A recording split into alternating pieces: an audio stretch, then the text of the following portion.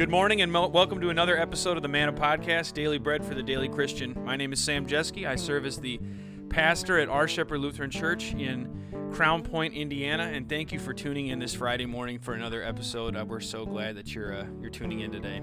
With me, I got a really special guest, another brother in ministry, and this guy has been a brother for some time. Have not talked with him in quite a while, but now is a better time than ever. So with me is my brother in ministry, Pastor Geoff Rue. Geoff, thanks for hanging out today. Well, thank you for having me. It's an honor and a privilege. Yep. Geoff, why don't you fill us in? I was joking around with Geoff before we started recording, and I could not honestly remember the last time that I either saw or talked with Geoff, and that's just how time is. It just gets away from you. But Geoff and I went to undergraduate together, and we were at seminary together for 1 year, right? Yeah, 1 year because you had done some mission work for a couple of years. That's and right. We graduated college together, but then you did some ministry work overseas for a couple of years. I went straight to the seminary, and our time we went to school for 1 year, with me being a couple years ahead of you. But so it has been a little while. Obviously, life has been a little crazy since then. Lots of going on personally and throughout the world, obviously. But it's really good to talk to you, and I'm excited to dive into this topic for today. Sure. So why don't you bring us up to speed then, and just kind of fill us in, for those listening, and tell us a little bit about yourself, you, your family, where you're serving, or in your case, the two congregations that you've served at. So just bring us up to speed. Yeah, sure. So I graduated the seminary in 2017, Wisconsin Lutheran Seminary, that is, and I've been married to my wonderful wife, Serena, for 7 years now. We have two awesome, energetic boys. One is named Jeffrey. He just turned 4.5, and Benjamin just turned 17 months.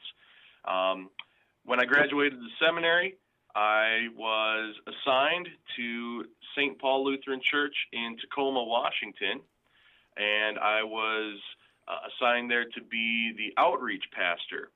And that was definitely a shock to me, because I think if you were to have asked me 3 years ago when I was assigned there, if you were to ask me what was the area of ministry that I probably was least comfortable with, I would have said outreach.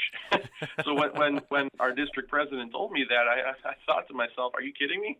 There are other guys who are much more equipped than I am to do this, but in hindsight, I realized that God put me there and made me work in an area of ministry that I needed to grow in.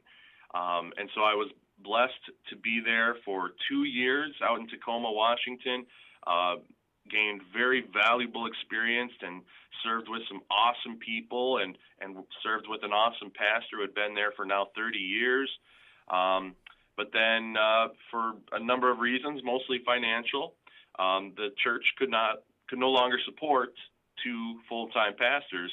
And so both my associate and I were put on the call list to receive other calls from congregations and may possibly serve elsewhere.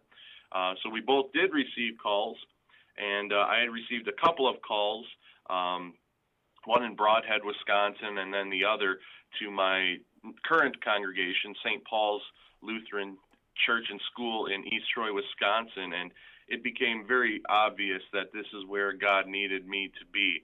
And so actually today is my 1 year anniversary here at St. Paul's in East Troy. I was that's awesome. Installed on August 11th, which is when we're recording this. So it's been a very interesting ministry so far, without a doubt. Normally, guys, when they graduate from the seminary, they're not eligible for calls for I think 3 or 4 years. I think it's 4 years if I remember correctly. And of course, obviously, I was the very first one in our class to get put on the call list, so that was interesting, and I got bragging rights there, I suppose. But I know this is exactly where God needs me to be. We're blessed to be here, and looking forward to what God what God has in store for us in the future. Sure. So for those who aren't familiar with East St. Croix, Wisconsin, why don't you tell us a little bit about it? Maybe the demographic, where it's located. Man, just paint the picture for us. Sure. So East Troy, Wisconsin is a smaller town. Not super small, but definitely on the smaller side. We have about 4,000 people in the village.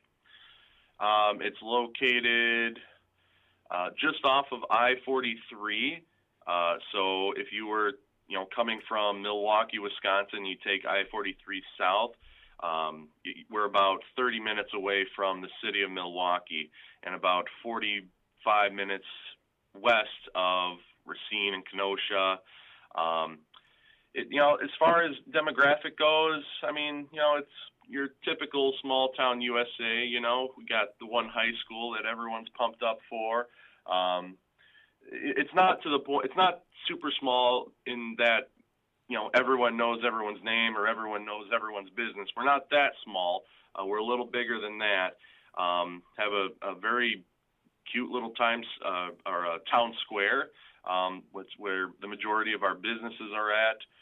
Do have a number of churches from different denominations in this small town. We're definitely, I would say, maybe a farming community, maybe not totally, but we do have our fair share of farmers in the area. But it's a very friendly community to live in, very safe.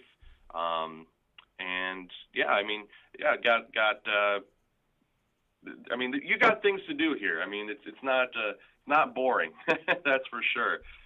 So we definitely love living here. That's awesome. So, so you mentioned that this marks the 1-year anniversary of your installation. Congratulations. That's just awesome. I passed my first formal year as a pastor. My first year, that was last month. So you learn a lot in 1 year's time. And you kind of alluded to this already, how much has happened since August of 2019. So you being brought on as you are the sole pastor, or you have an associate? No, I am the sole pastor of this congregation. Okay, I just wanted to clarify because I wasn't sure. I had seen a couple videos of you have some additional preachers, and I'm pretty sure those are guest preachers. Yes, that's true. Okay, so as the sole pastor of a congregation, you're brand new. You've been there for from August to August of 2019 to March of 2020. Not all that long, the grand scheme of things. And then we are faced with COVID-19. And so why don't you, just for those listening, because really what we're kind of getting at is, as congregations everywhere in the United States and the world are really trying to figure out what does evangelism look like in a COVID-19 season. What does gospel ministry, proclaiming Christ, look like when I'm being advised not to minimize or to minimize my in-person assemblies, or to socially distance, to wear masks, the hand sanitizer, and all the other stuff and all the other safety implementations that have got to go into place. This is, for a lot of congregations, there is a huge assumption of the availability of, say, doing stuff at our facility, and now that's kind of is that a safe assumption anymore for the time being, or do we got to start looking into other areas? And obviously, churches are asking these questions everywhere. While there are some churches who are kind of afraid of maybe getting innovative or creative and are hungering for, when are things going to get back to normal, they ask the pastor. You have a lot of congregations that are saying, well, instead of us waiting for things to go back to a day that we're comfortable with, we're going to say, all right, this is the field that God has planted us in. Our God promises to work all things for the good of his church, so we can trust and rely on that promise, knowing that God is working some amazing opportunities for gospel witness right now, even in the midst of COVID-19. It might seem too big for us, And that's okay, because it's not too big for God. The question is what does ministry look like right now? So why don't you, just for those listening, and for me too, I'm taking notes on this as well. Why don't you fill us in from March 2020 to August 2020? How has St. Paul and East Troy gone about doing ministry during a COVID-19 season? Well, before I talk about that, maybe I should preface it by saying this, that I certainly am not claiming to be an expert of how to congregation through a pandemic. Oddly enough, I did not get any experience of doing that in Tacoma, believe it or not. So I'm sure that in the last, I don't know, however many months it's been, I'm sure I've made several mistakes. So I'm certainly not the expert. I don't have all the right answers, but we just do the best that we can. We recognize, like you said, that God holds us in the palm of his hand, and the situation may seem too big for us, and maybe it is too big for us, but it's not too big for God, and he knows exactly how things are going to play out. I remember when it really started to hit me that, oh, wow, this is a real thing. It was, I don't remember the exact date, but I was guest preaching at our sister congregation just up the road on I-43 in Big Bend, Wisconsin, and I was part of our midweek Lent rotation with a number of pastors, and I just remember that church being packed because their school was singing. The entire school was singing in that service, so the church was packed. And for the first time, I had seen people in the pews wearing masks. And I knew that coronavirus, COVID-19, whatever you want to call it, was starting to gain some traction, that it was really starting to take its effect in our country. And I remember just, after the service, got done, and I would say maybe only 50% of the people would shake my hand, and I just thought to myself, wow, this is really weird. How long is this going to last? And then on the way home, I was listening to sports radio. I'm a big sports fan, and that night they had announced that a couple of the NBA players had tested positive, and within 5 minutes, the NBA had suspended the season. So then I'm like, oh, wow, this is serious. I think before that, I didn't realize how serious this was. But then at that point, and all within a 5-minute time span, I thought, wow, this is really serious. And so for the remainder of the week, from Thursday through Sunday, I'm thinking, okay, what do we need to do differently? To adjust to this weird sort of situation that we're facing. What do we need to do to make worship as safe as it possibly can? Because, this is middle of March now, and we knew very little about the coronavirus. So, and this date I do remember was March 15th. I'm sure this is a date that many pastors remember as being, for many of us, the last in-person worship service that we had for quite some time. And attendance was definitely down quite a bit. I had shot a video and uploaded it to our Facebook page, just talking about how we were going to do things a little differently. We basically dismissed, not dismissed, that's probably not the right word, but basically we told the ushers that you don't have to do your job, because we didn't want people touching a whole bunch of stuff. So we didn't hand out service folders. We just put it out on a table. We didn't use the hymnals. We didn't pass the offering plate around. We suspended the use of the common cup just because we didn't know really what we should do. We didn't know what form this virus could take, and we just wanted to play things on the safe side because we didn't want anyone putting their life in danger because of something we are doing or not doing. But like I said, attendance was really, really down that week. And then, of course, a day or two later, our governor mandated safer at home, which, of course, meant that we had to make the very difficult decision with our church council and our elders to suspend in-person worship for the time being. And that was really heartbreaking. But at the same time, there was something really cool happened that I don't know if I'll ever forget it. I pray I don't, at least, where, we made the announcement and we said, this is what it is. Unfortunately, we live in a very uncertain time right now, and for the time being, to play it safe, we're going to suspend in-person worship, and we'll do everything that we can to, upload services online, on the website, Facebook, YouTube, you name it. For those of you who don't have that, we'll mail everything to you so that you can stay connected as best as possible.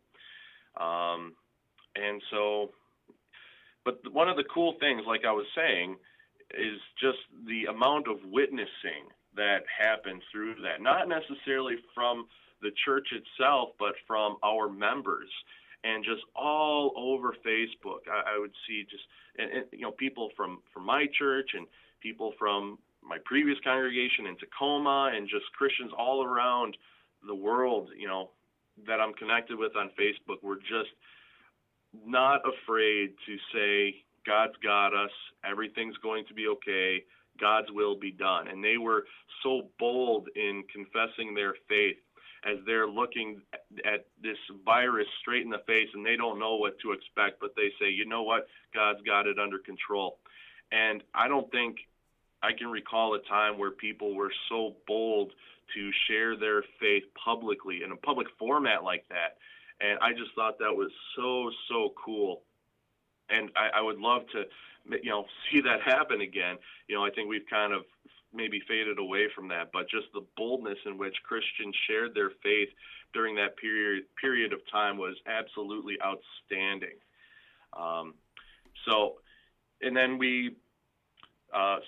The very first virtual worship service was a midweek Lent service, and I was scheduled to be at my congregation, so that worked out well, just fine. Tried live streaming it with my phone. It was an epic failure. It went wrong. And so my wife was watching at home, and for those of you who don't know, the house that we live in, called the parsonage, it is connected to the church, basically. There's a hallway in which my office and the church secretary's office is, and that hallway connects the church and the house. So it's different, but at least the traffic's not bad going to work in the morning, so no complaints there. I suppose anyway, that's a pro. For sure, absolutely. Yeah. So anyway, I remember live streaming it using my phone, and I had someone holding the phone for me, sitting in the pew while we're doing our first virtual worship service. And I go through the entire service, and we get done, and I said, all right, so how do you think it went? And the person recording the service said, well, you did fine, but I'm pretty sure it didn't go through. And I said, what do you mean it didn't go through? Why didn't you stop me? Basically, they said, well, you were kind of on a roll. We didn't want to stop you. Yeah. Like, well, now I got to do the whole thing over again. So, and it did not work. My wife confirmed it to me that it did not work at all. And so from that point on, I just decided, you know what, I'm going to pre-record everything. And that's what we started doing. We pre-recorded everything. Of course, we still had some hiccups along the road, but, we've made it work. I learned a lot in video editing, so that was kind of a cool thing, being able to put the words of our hymns on the screen so that people could participate at home. And, obviously it was very, very different, but, I strove to make virtual worship as normal as possible because, let's face it, our lives changed almost completely. Everything at that point in time had been turned upside down. there was no consistency in our routines and our lives whatsoever. And so I thought that what better place to have some semblance of normalcy and consistency than in worship, than in hearing the Word of God and singing some of those hymns that mean so much to us. And Easter was tough that year. Easter was certainly tough. Not being able to sing, I Know That My Redeemer Lives, in a packed church with Easter lilies all over the place. I mean, that was tough. But we put together an Easter service. I mean, as we did with the rest of Holy Week, we still celebrated Palm Sunday and Maundy Thursday and Good Friday, and a lot of people came in for private communion during Holy Week, which was awesome. And we still brought instrumentalists to come in, and brass and flute and organ, piano, guitar for the Easter service. Of course, all pre-recorded, but it just wasn't the same. But the message, of course, remained the same, which obviously was most important. And I think maybe we found more comfort in the Easter message than we have in previous years, just because our hearts were aching so badly from everything that was going on, and just having that wonderful comfort that because Christ lives, we too shall live. And so we continue to press forward. And then in May, Safer at Home for the state of Wisconsin was struck down by the Wisconsin Supreme Court. And so that meant that we would be able to resume in-person worship, which was really awesome. And on Pentecost Sunday too, which was very fitting, I think. And so we had to talk about, okay, so we're going to go back to in-person worship. Obviously, we can't do things the same. So what do we do? So I mean, the things that we had done back on March 15th, we implemented a lot of those same things, where we weren't going to use ushers to hand things out. We weren't going to pass the offering plate. We also weren't going to receive the Lord's Supper at the front of the church, kneeling down at the rail together, because social distancing doesn't happen when you do that. So we had 2 tables set up front, and we do continuous flow, and people social distance during that.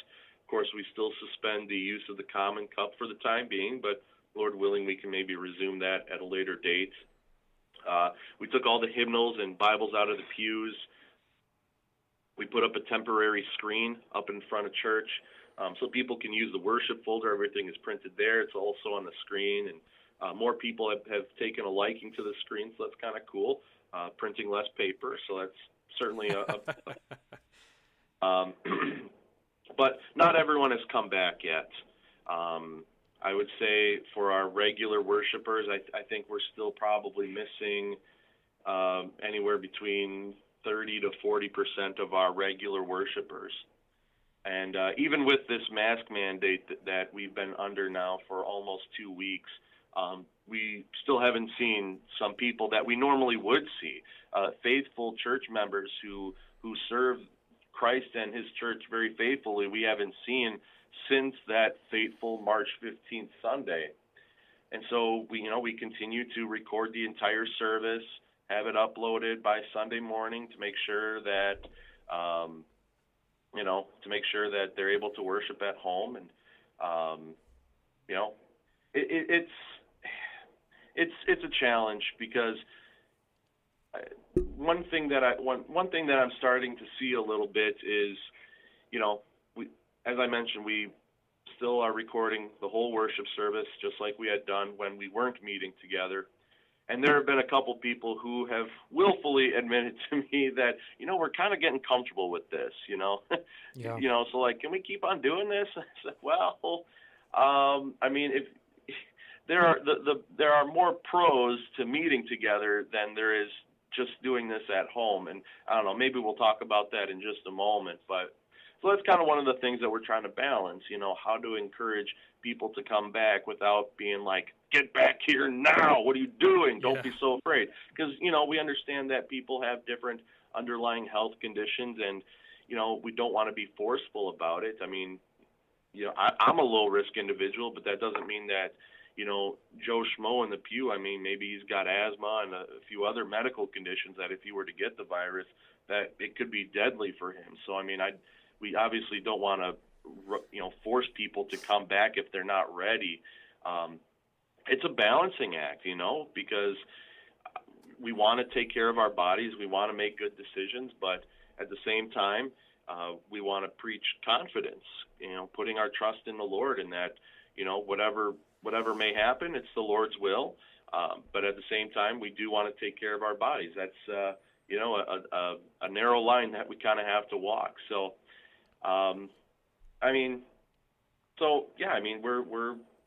we're continuing to press on. God has still blessed us tremendously. I've been privileged to do several baptisms, even in the midst of this pandemic. So that's been pretty awesome. We have been forced to grow in ways that we may not have grown had we not faced this. Our online presence has been more up to date, I guess, with video devotions and just putting out more things online so that people can be edified with the Word of God, not only our people, but also our community as well. We're kind of at that point now where we can't really go back to what we were doing because I think that would be negligent. We have really put ourselves out there virtually, and we got to continue to utilize that for the sake of God's gospel ministry. I mean, basically it comes down to doing as much as we can so that people can be edified with the gospel and their lives could be changed. Mm-hmm. No, that's a very, very good point. I mean, I've been writing down the stuff that you've been saying just to just take a note of that. And you unpacked a lot, Geoff. You talked about some big challenges that we're seeing right now culturally within congregations all over the United States. You unpacked some other challenges too. You also touched on some key insights that you learned during this time, and one of them is that, and I'm sure you've heard this too. You have, on the one hand, you have some who are hungering, and they're saying, Pastor, can't we just keep doing this? This is actually kind of nice. I wake up and at 9 a.m. or 8 or 10:30 or whatever, and I'm having breakfast and coffee while I'm watching you do your thing at church. You bring God's word right to my home. Isn't that great? And then you have, on the other hand, you have some who are saying, Pastor, when are we going to get back to normal? So on the one hand, it's like, can't this be the new normal where we just stay at home? And then on the other hand, it's, when can we get back to normal where we are, all meeting again in person and we're not having to use all this other technology and stuff like that too?